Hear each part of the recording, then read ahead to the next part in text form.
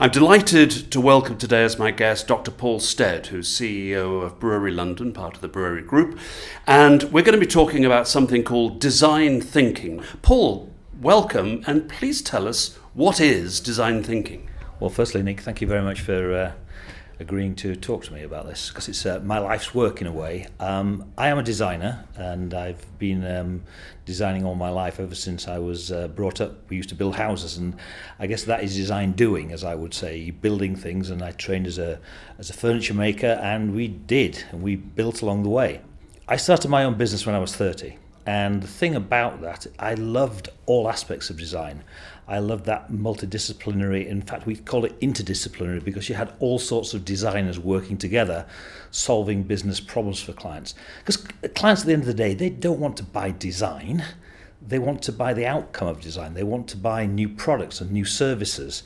And once you start getting into the whole thinking about what design offers in industry, and there's a thing called going back to first principles, which is when you understand what customers and consumers want.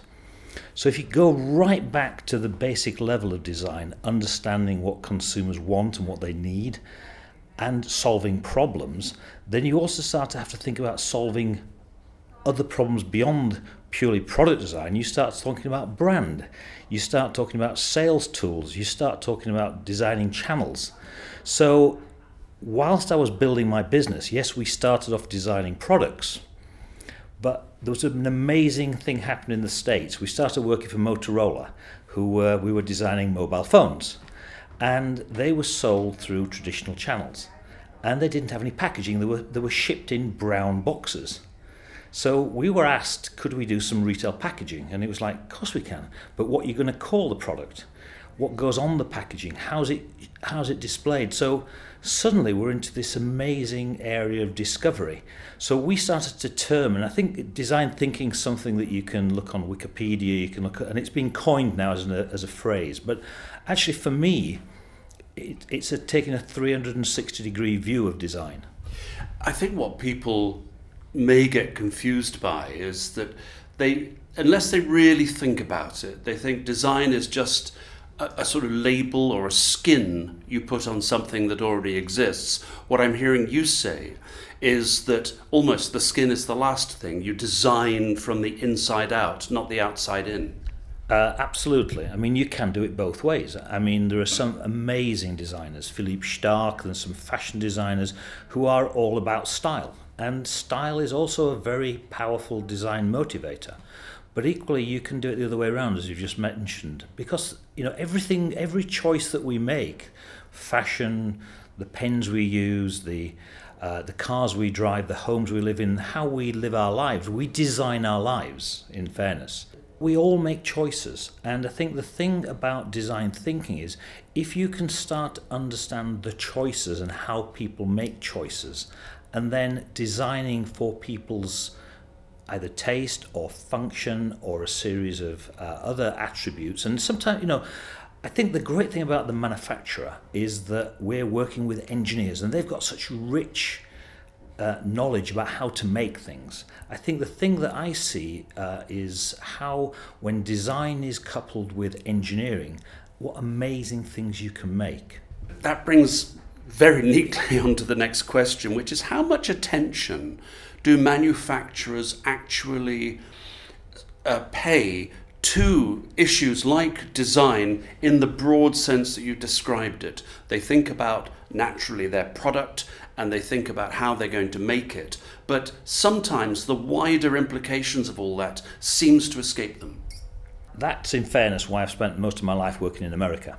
And I know that's slightly sad, and I'm trying to get back over here to help British companies do that. But you look at British companies like McLaren, Dyson, JCB, a lot of these larger companies use design thinking. They may not call it that, but they use design at the heart of their product and the heart of their brand. Jaguar Land Rover, for instance, also do. So there are some British companies now taking it on board. I think, having worked in America for the last 25 years, there's always been people who've kind of got it. And if you look at people like Jonathan Ive with Apple and how they've embedded design on the board, there's very few companies in the UK I can think of that have designers on the board. Now that's something I think that needs to change. So looking at the overall aspects of design thinking, it's down to how you structure culture, how you structure companies, how you innovate in terms of your next product. What are customers looking for? What are consumers looking for? And design thinking often is just, people think about it as just producing the final product. The thing that we did with P&G in the States was a thing called, it was more a phrase that we captured, was you can kill an idea, you can't kill an opportunity. So by mapping ideas and creating bigger and bigger ideas into opportunity spaces, which again sounds very jargonistic, but ideas exist within. Opportunities exist in the marketplace. So the thing that we use design for is very much more being able to prototype and fail early. So you learn through doing, learn through the thinking, involve customers or your consumers at very, very early stages, but don't just ask them a whole series of dumb questions. Get them involved in the prototype. Take those prototypes home with them. Analyze do video focus groups. So a lot of the work we've done in the States is very much collaborative rather than designers coming in and telling you. It's very much more forming the right teams and the right cultures. If manufacturers in the UK were to adopt more of the disciplines that they have in the United States, more 360-degree thinking and taking a much deeper view of their business and their products, I can hear them say now, but I'll never get it past my financial director. How on earth is this supposed to increase our bottom line? I'm hearing you say that if you do this, you can and you will increase your bottom line if you get the thinking right. Well, again, I think what we were taught in the States is if you can business model early, get your finance team involved in the pricing early, look to put a very collaborative design culture together, because design is not just, it's about bringing teams together, it's about listening to other individuals, different points of view. So looking at, we've done everything from patent busting workshops where you bring in experts. Sometimes if we're looking at cost reviews, we'll bring the accountants and the purchasing departments into those meetings as well, because they have got insights. They are what we would call subject matter experts. So I can never promise a reduction in costs or an increase in margin. All I know generally using design in a commercial sense is those brands perform far, far better. I think there's papers from the Harvard Business Review that I haven't got access to at the moment to, but there's lots of things out there on the web that you can see where companies have deployed design. And they may call it branding, they may call it a whole other series of techniques they've used, but ultimately, if design is used correctly in the business, it should minimize the number of parts, it should enhance the overall positioning of the brand, it should draw customers in to be more loyal. So it's a full 360-degree part of the business.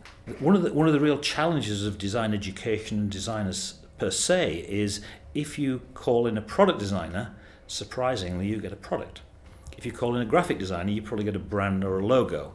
If you call in a digital designer, you'll get a video or something digital. I think the thing that design needs to do as a profession is to stand back on itself and look and see how you put teams together and look at the pure value that you're creating. One of the things that I've set about doing with clients as well is sharing the risk. Is actually saying, look, if we can help you demonstrate this, then it's shared risk. Now that's a great thing for manufacturers so that they can dip their toe in the water. We want the upside though as well. That's the other point of this, is if we can succeed, we'd like the upside. So, I tell a story. We worked with this amazing Jewish company, a Jewish textile company, second generation in Cincinnati. And within the space of 3 years, we nearly doubled their business from 500 million to $1 billion. Now, we got paid very handsomely for doing that work. We built a team internally for them to do product development and market development and branding, even taught them how to photograph. And now they're going away and doing that themselves. So we've doubled the size of their business. And, it's just seeing how design deploys in a business, it just changes it. Tell us some of the other stories, because you've worked with some great companies. I mean, I believe you worked with Michael Dell of Dell Computers. Well, that story's coming out in the next magazine, and it's one of the first times that story's been told. We were introduced to Michael and his senior team there to look at the next level of computers, and one of the things that we saw Apple doing was taking a leadership position in terms of thinness. They just launched the Air, and that was, whilst it's a tapered computer, they were saying it's the world's thinnest computer. And now clearly that was a red rag to a bull to Michael Dell and his team. So myself and a gentleman called Hugh Brogan architected a product at 9.9 millimeters thick, or should I say 9.9 millimeters thin. We went to see Michael and the head of engineering, and when we got there was actually a model on the table. They've actually created our sketches into working models, and Alex, who was then the head of engineering, picked it up and said, "This is unobtainium." So unobtainium was kind of a challenge to us in terms of getting the architecture to work. But the real trick here was what Michael Dell did for us. He wrote us a letter saying to all his ecosystem, please work with Brewery and give them the latest technology. Because in order to get the latest technology, the latest working consumer technology, you need the components that are not on the market but coming in the next 2 years. So we did a lot of mapping of future component heights, component sizes, batteries and screens, and worked with Intel. We eventually got there. We took 3 working prototypes over to Austin, sat them in a boardroom and booted them up. Only 2 worked. Sorry, not 2 worked. 2 failed, 1 worked. So, but we proved we could do it. And we then worked with Foxconn. We gave them the recipe to bake the cake because we'd really broken through in a way that their internal teams couldn't. More and more, companies are looking for that sort of external catalyst coming on, putting out those challenges. And I guess the thing at the end of the day was we proved you could do a 10mm computer. In fact, we proved the next level because at the end of the project we said, well, we think we can do a 6.9mm computer now, which was hilarious because we'd already given them a big thing to eat. And if you look at a lot of the Dell computers now, whilst the computer that we did was a Halo, it only was out there in the market for a limited amount of time, but the platform we developed now as integrated into many other computers. So it was one of my favourite projects I ever did. I mean, it was a very, very intense time. We had, again, we did the electronics engineering. I'd never done that before, but Hugh, who was part of the team, had. Again, we put together experts in Silicon Valley. We had experts in Boston, Chicago, Holland, and we just built a team of experts and then created the environment where they could work together and did it in a super fast way. And I think that's one of the things that often you see with the bigger company is they really struggle to align behind ideas, behind these opportunity spaces, because the day-to-day gets in the way. So sometimes I would say to a company, look, we can be a catalyst to change, we can do these things for you, or we can teach your people, I guess the old adage, teach them how to fish. We can do that as well. But sometimes then you lose the speed. So final point, Paul, UK manufacturing, we've got a huge challenge ahead of us in terms of increasing investment, possibly having a bad Brexit, who knows, that's for the politicians to work out. But either way, manufacturers in this country can't sit still, they've got to move forward. I would suggest to them, and I'm sure you would agree, that some of this thinking you've been talking about is going to help them move forward in a far more cohesive, coherent and progressive fashion. Well, I would hope so. I mean, design, again, is responding to how markets are changing, how consumers are changing. At the moment the pound's down, so it's helping people in terms of buying on price. Now, I would argue price is probably the last thing people want to be selling on, because if it's, you're chasing to the bottom. So I would like to think design can add value, can add a series of benefits to products that allow you to engage with new customers. An article we've just done is all about tenders, and that is stretching your capability, looking at new areas. I do think that larger manufacturers will find it harder. But again, a lot of the growth in the economy is coming from small to medium-sized businesses. So I think they probably embrace it more naturally as well. Because one of the things that, again, we find is we work with people. And we have to have the belief of senior management in being able to make the change. So I'm looking forward to working with smaller businesses and taking them on a journey of design and design thinking, and really in that way helping them grow. It sounds like there's a great adventure in store for those manufacturers ready to take Paul's challenge. If you want to find out more about Paul and his business, Brewery London, do go to their website, which is brewerylondon.com, and there are also links to some of Paul's previous articles for the manufacturer on this page. My thanks to Dr. Paul Stead, to you for listening, and do stand by for more TM podcast specials in the coming weeks. For the manufacturer, I'm Nick Peters. Goodbye for now.